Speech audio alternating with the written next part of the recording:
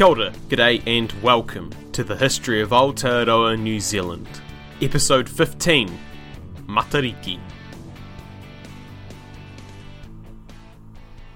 As those of you who follow me on social media may know, I had to delay the next episode by a week due to having to go to Hamilton Field Days for work, which, if you were there by the way, maybe you met me and you didn't even know it.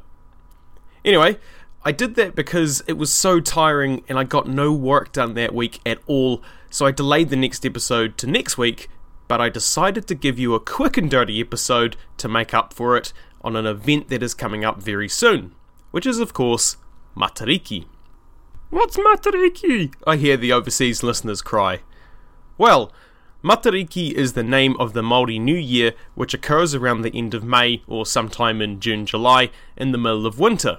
Because remember, we live backwards down here. Matariki is signalled by the rise of the star cluster, not constellation, apparently there is a difference, of the same name. Again, I hear the overseas listeners cry, but I've never heard of the Matariki star cluster. Actually, yes you have, just by a different name. For most of you, you probably know Matariki as Pleiades, or the Seven Sisters. It's known by all sorts of names all over the world in fact, such as Makali'i, which I hope I'm pronouncing correctly, which means Eyes of Royalty by the Hawaiians, or Subaru, yes, that Subaru, meaning gathered together by the Japanese, and Messier 45 by nerds. The cluster contains about 500 stars, but only 7 to 9 are visible to the naked eye, with it being one of the closest clusters to Earth at 440 light years away, which is still pretty far. As I mentioned, Matariki signals the Māori New Year as it rises low in the northeast in midwinter, appearing in the tail of the Milky Way just before dawn.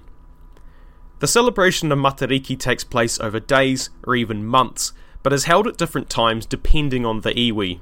Some would start when Matariki was first spotted by the lookouts, who would keep an eye out for it before dawn, whereas others would start at the rise of the next full moon or at the next new moon. If you want to find Matariki, it's actually pretty straightforward. Start with the Southern Cross, which will be upside down at this time of year, and go left until you find Orion's belt. To the bottom left of the belt is a triangle of stars named after a Tainui spade, and to the lower left of that is a bright star cluster called Matariki. But just hold your horses before you go and run outside. Remember, if you are in the northern hemisphere, those instructions won't work. All the stars will be the wrong way round, or not visible at all in the case of the Southern Cross. As we already know, Māori explained their world through myth, and Matariki was no exception. The word Matariki means eyes of God, after the fact that Te Whiri Mātea, god of winds and storms, in his anger when his parents were separated, ripped out his eyes and crushed them, throwing them onto the chest of his father to become Matariki. This is also said to be why the winds come from all directions, because Te Whiri Mātea is blind and trying to feel his way around. Matariki is also said to be a mother surrounded by her 6 daughters, who appear to assist Tama Nui Te Rā, the sun, after his winter journey has left him weakened.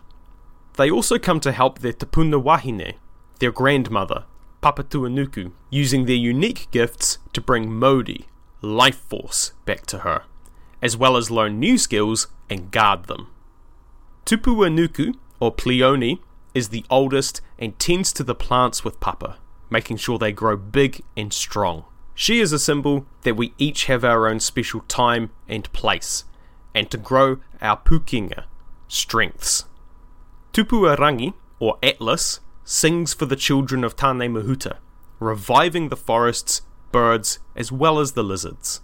From her, we learn the importance of sharing our gifts with others and appreciating those shared with us. Waipuna Arangi, or Electra, goes with Papa to the oceans, lakes and rivers to prepare Tangaroa's children, the fish, to feed the people. Papa also teaches her how the water spills from her lover, Rangi, to water people, animals and plants, as well as how it returns to him from the heat of Tama Nui Te Rā. She lets us know that if you give to others, that kindness will be returned to you. Waiti and Waitā, or Tageita and Maya, are the twins that care for the insects. The twins know about teamwork, just like insects, and help them with pollinating to help the plants grow. Through them, we learn how to be a team through altruism and supporting one another. Ururangi, or Merope, always races to her grandmother's arms to hear her stories, which puts Papa in the right mood after the cold and darkness of winter, and helps prepare her for her other mokopuna. Matariki herself, or Alcyone, watches over her tamariki, children, to ensure they do their best. Although Matariki is used by most iwi as the signal for the new year, some use puanga, commonly called Rigel, which is part of the Orion constellation. The reason for this isn't some sort of doctrinal difference, a la the Great Schism, as the iwi that follow this still recognise Matariki. It's more a practicality, as the areas where this tradition is prevalent, namely Taranaki, Wanganui, and the west coast of the South Island, all have large mountains to the east of them blocking their view of Matariki itself. Like her counterpart, puanga is associated with good harvests, as around the time it rises, kiruru are fat from eating meru and tawa berries, which ferment in their stomachs, which of course makes them drunk and easy to catch. The first bird of the catch was usually given to the most senior woman in the whānau, and the stomach was eaten by pregnant women to quell food cravings and ensure the food they ate was healthy and nutritious. Given that Matariki is at the end of autumn and the start of winter, it was a celebration of the recent harvest. The stores were full of preserved meat, veg and fish, and was a time of singing, dancing and feasting due to the variety and abundance of food. It was also a time to look ahead, as Matariki was used to determine the next planting season. If the stars were bright and clear, the next harvest would be good, and planting would begin in September. If they were dim though, a cold winter was in store, and planting would be delayed till October. Matariki would later disappear from the sky in April, which would indicate the time for harvest and preserving crops, cementing it as a crucial part of the planting and harvest cycle. Like many New Year's traditions though, Matariki was as much about looking back at the year that was, as much as it was looking forward to the year that will be. In amongst the revelry and joy, there was always a hint of sadness, as this time was also to remember those who had passed on during the year. Some more modern traditions have people saying the names of the dead to the stars, or opening a hangi to warm the stars after their cold winter, as some believe the stars hold the souls of the departed. On a lighter note, something really interesting Māori did during this time though, was that they flew kites. There are 17 known types of traditional Māori kites, but only 3 types have survived in 7 specimens found in London, Hawaii, Auckland and Wellington. Some were shaped like birds, such as the manu totoriwai, manu meaning kite, which was meant to look like a robin, or there was the manu kaka, which was meant to look like, well, a kaka, a native New Zealand parrot. Both took much skill to make, usually being made by high-ranking men, though elders were said to be the only ones who knew the spell to make a kite fly well. One of the largest kites was the manu kahu, the harrier hawk kite, which was documented in 1850 by artist Charles Barreau. It was 1.5 metres high, with a wingspan of 3.6 metres, and had a mask bearing a moko attached. There were also kites similar to this that were meant to look like men with wings and had masks with teeth, moko and hair made of hawk feathers. It was supposedly the tribal kite of Ngāti Porou of East Cape. Another large kite was the manu whara, which was tapu and only made by priests for divination, requiring several men to fly it. It was made of tree roots, raupo and toitoi, that fluffy stuff you see at the beach in the flax. Anyway, the sticks of these kites projected up and could injure or kill if the kite crashed.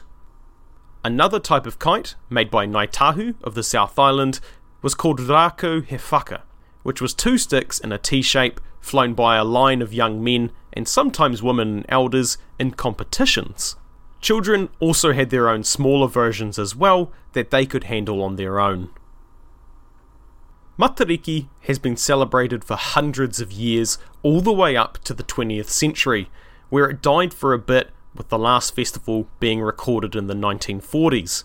It was later revived in 2000 to a crowd of about 500, then the year after that it was 15,000, and it has just grown from there until today, where it is so popular there are regular calls for it to be made into a national holiday, replacing Queen's birthday.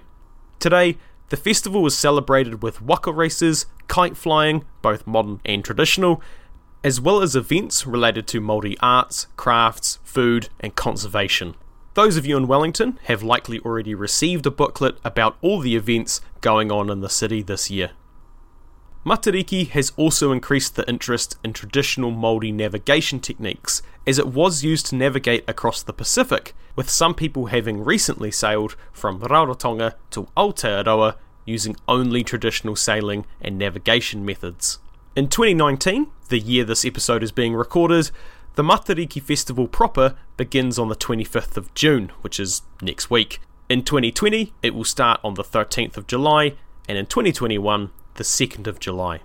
So if you are in Aotearoa, New Zealand, I'd encourage you to get involved in your local events, and if you live overseas, maybe take your kids out to fly some kites or something. Or if you don't have kids, maybe just do it anyway.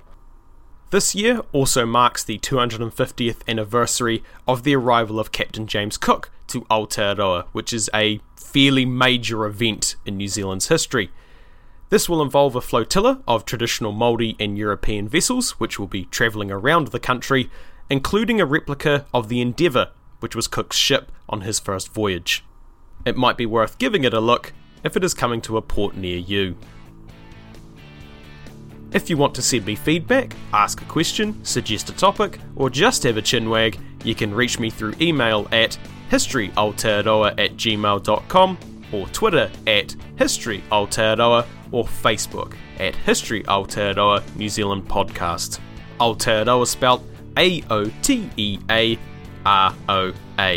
Don't forget to rate us on iTunes or your preferred podcast platform, and to tell your friends to help us grow and teach more people about the history of our island nation. Have a safe and fun Matariki, and as always, haritu atu, hoki tu mai. See you next time.